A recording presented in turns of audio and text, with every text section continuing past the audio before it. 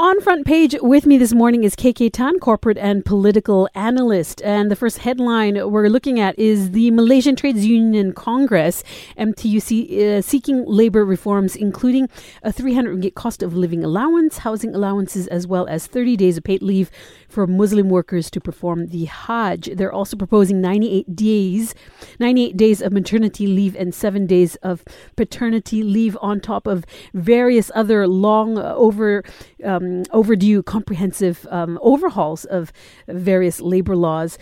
KK, what are the key reforms that should be considered a high priority in this list? I agree with the trade union call that a reform is overdue, basically to improve the system. I think the reform we are looking at are in two areas. One is welfare-based and compassionate-based, and the other one is monetary benefits. As far as welfare-based is concerned, I have no problem, in terms of getting longer maternity leave and in terms of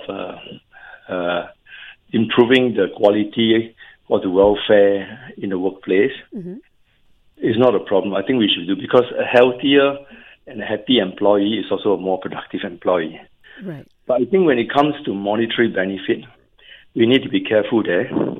We don't want to outprice ourselves. Mm-hmm. We have to be competitive. Because if it's not productivity-based or performance-based, and you start, you'll be getting a lot of deadwood, basically. Paying employees, yeah. The problem you're going to get is that the company is going to go bankrupt. Yeah. Mm-hmm. Then it defeats the overall purpose. And, the company will close down and employees will suffer too. Okay? Mm-hmm. So we need to strike the kind of balance. Okay. Taking the right approach has to be compassionate and welfare-driven.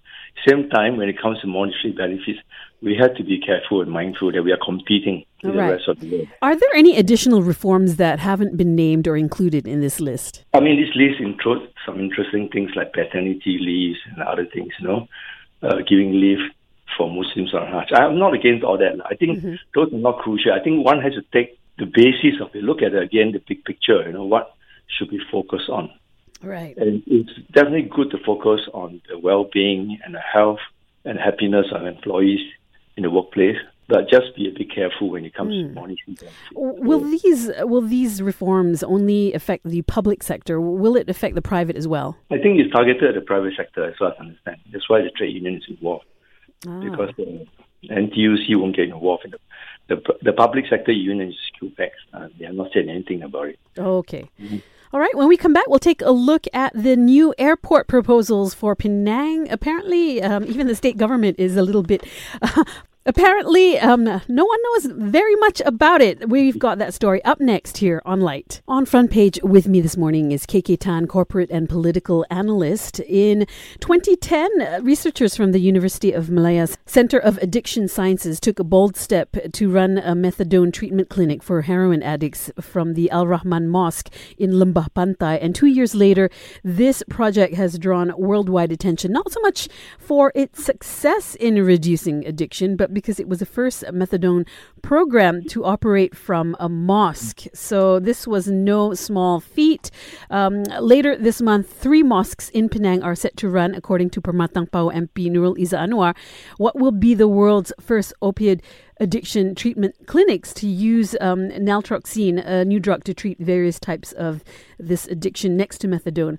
KK, how will drug rehab at these centers differ from existing ones? Do you know? Well, it seems to be taking a new approach. But I think it's more important to understand the significance of this new approach. I mean, there's been an ongoing debate about how do you deal with drug addicts, and this has been going on for a long time. And we have to look at, the bigger picture. I'm fully in favor of any kind of treatment that brings back the results, take a more compassionate approach, help to remove the stigma on these drug addicts so they will come out in the open to seek help. Mm-hmm. I think for too long, the society has been taking a very negative attitude to helping these drug addicts. And it doesn't produce a result. This is why I'm fully in favor of this new approach, which is what my friend, Professor Dr. Atiba Kamaruzzaman, the Dean of the the first women dean of the Faculty of Medicine, University of Malaya, and also the chairman of Malaysian AIDS Council has been putting a lot of effort into this. We need to really change the outlook and our culture on how we should treat drug addicts, taking a more understanding and compassionate approach. We must first ask ourselves this question: why do these people resort to drug abuse? You will find that it is a social problem at the end of it. You have to identify the root cause. I know many people say we're not interested, we just want to treat it. We have to identify the root cause. Many of them come from broken families. Some of them could have learning difficulties, the frustration in them. Some come from very poor background. So we need to understand what are the factors that make them resort to drug dependency. And from there, we have to take a more compassionate understanding. I'm not against discipline, but I think the penalty-based approach in the past, the criminalizing approach in the past has not really worked very well. And you can see, you said something very important earlier, it's shown results, this new approach. Anything that shows good result must be supported. We have to take refreshing, innovative approach to solve this problem. When we come back, we'll take a look at the Home Ministry in the midst of formulating holistic enforcement plans against illegal immigrants. That story is up next here on Lite. On Front Page with me this morning is KK Tan, corporate and political analyst. And the Home Ministry is in the midst of formulating a holistic enforcement plan against illegal immigrants as a more comprehensive effort towards strengthening governance and improving the existing enforcement operation system. Minister Tan Sri Muhyiddin Yassin said the plan was aimed at addressing the influx into the country and would involve a strategic cooperation between many relevant ministries and agendas. KK, what is the main purpose of formulating a more effective system? Is the current system not adequate? And is it or is it the lack of enforcement? Again, we have to look back and understand that the current problem is really a legacy of the past. Mm-hmm.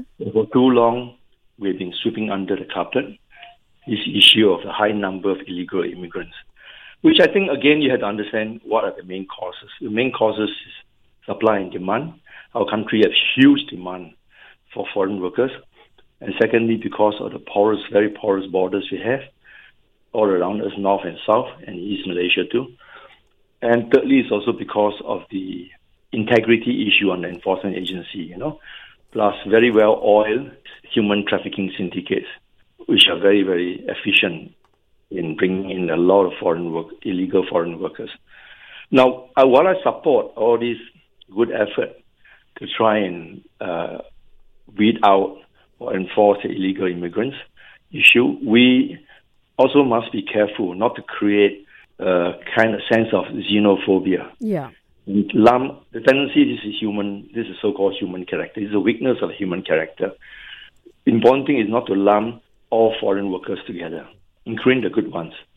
We had to be very grateful. As the Prime Minister gave his speech on the Raya recently, he said that our country owed it a lot to the foreign workers for its developments. Yeah. In the plantations, in the construction sector, who built the KLIA and the airports and all this, in plantation, in the hospitality services sector, and also with the domestic worker sector, which releases a lot of women, to be able to be productive and go to work.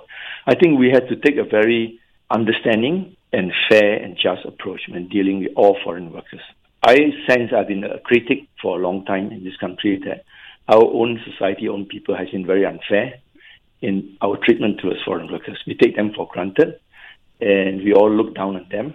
And we also lump the good ones with the bad ones, the illegal workers. Yeah, and a lot of illegal workers themselves are victims of these human syndicates. Mm-hmm. I mean, what they expect them to do, they come from countries that are very poor. They're earning a living, to go to another country. Just like how our forefathers hundreds of years ago came to Malaysia to earn a living.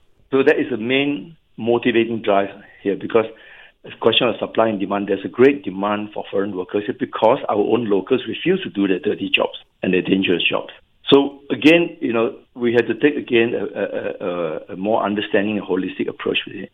Fine, by all means enforce it, improve the efficiency, but look at the bigger picture. And let's be fair to all of them. All right. Let's treat them with dignity and respect, even the illegal foreign workers, because many of them are victims themselves. Yes, absolutely. When we come back, we'll take a look at TMJ's tweet that sparked controversy on social media. That one is up next here on Lite. With me on Front Page this morning is KK Tan, corporate and political analyst. Now, a tweet by Tunku Mahkota Johor on the Baju Melayu Teluk Belanga has sparked a controversy on social media. In a social media posting on Hari Raya, he said only the Johor royalty was worthy of wearing a Baju Melayu Teluk Belanga with black pants. I suppose, we've all come across that story online. We all have strong feelings about it. But do you feel, KK, that netizens are kind of overreacting to this story? There's a saying that half the problem in this world is caused by miscommunication. And I think this may be a case of it. I don't want to make a stand here to be careful to show that I'm pro-royal or anti-royal, okay? I think both sides need to respect each other's position better. We live in the free world, in the modern civilized society. I believe that everyone has a right to wear what they like as long as it's not offensive to others. But on this point, I personally believe that it is a case of miscommunication.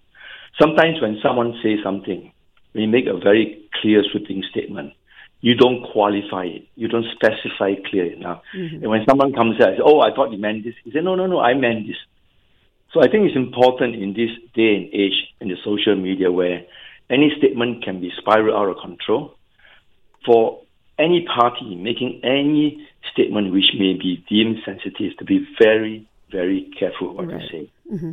Don't say something now and then say, sorry, misunderstood. Make it clear from the very beginning. Because, human nature is that we tend to interpret things the way we like. And I think a lot of issues can be a lot of confusion or friction or misunderstanding can be avoided if all sides take care in stating clearly what they say. Right. That's all I can say on that. Social media also, it allows just about anyone to say anything behind a screen. And that just, creates an even bigger problem, doesn't it? That's why the issue of forced use comes along, and you get all kinds of problems.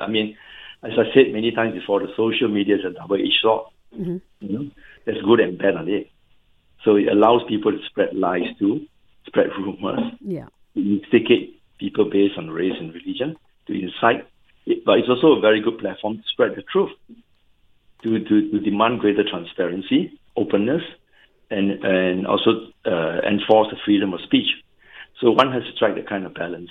All right. Well, KK, thank you so much for joining us this morning on Front Page and for giving us your thoughts on all these headlines. Coming up in the next hour, I'll be playing you your relaxing favorite requests. So do send those in to me via our DG Lite line at 016-510-8888 next here on Lite.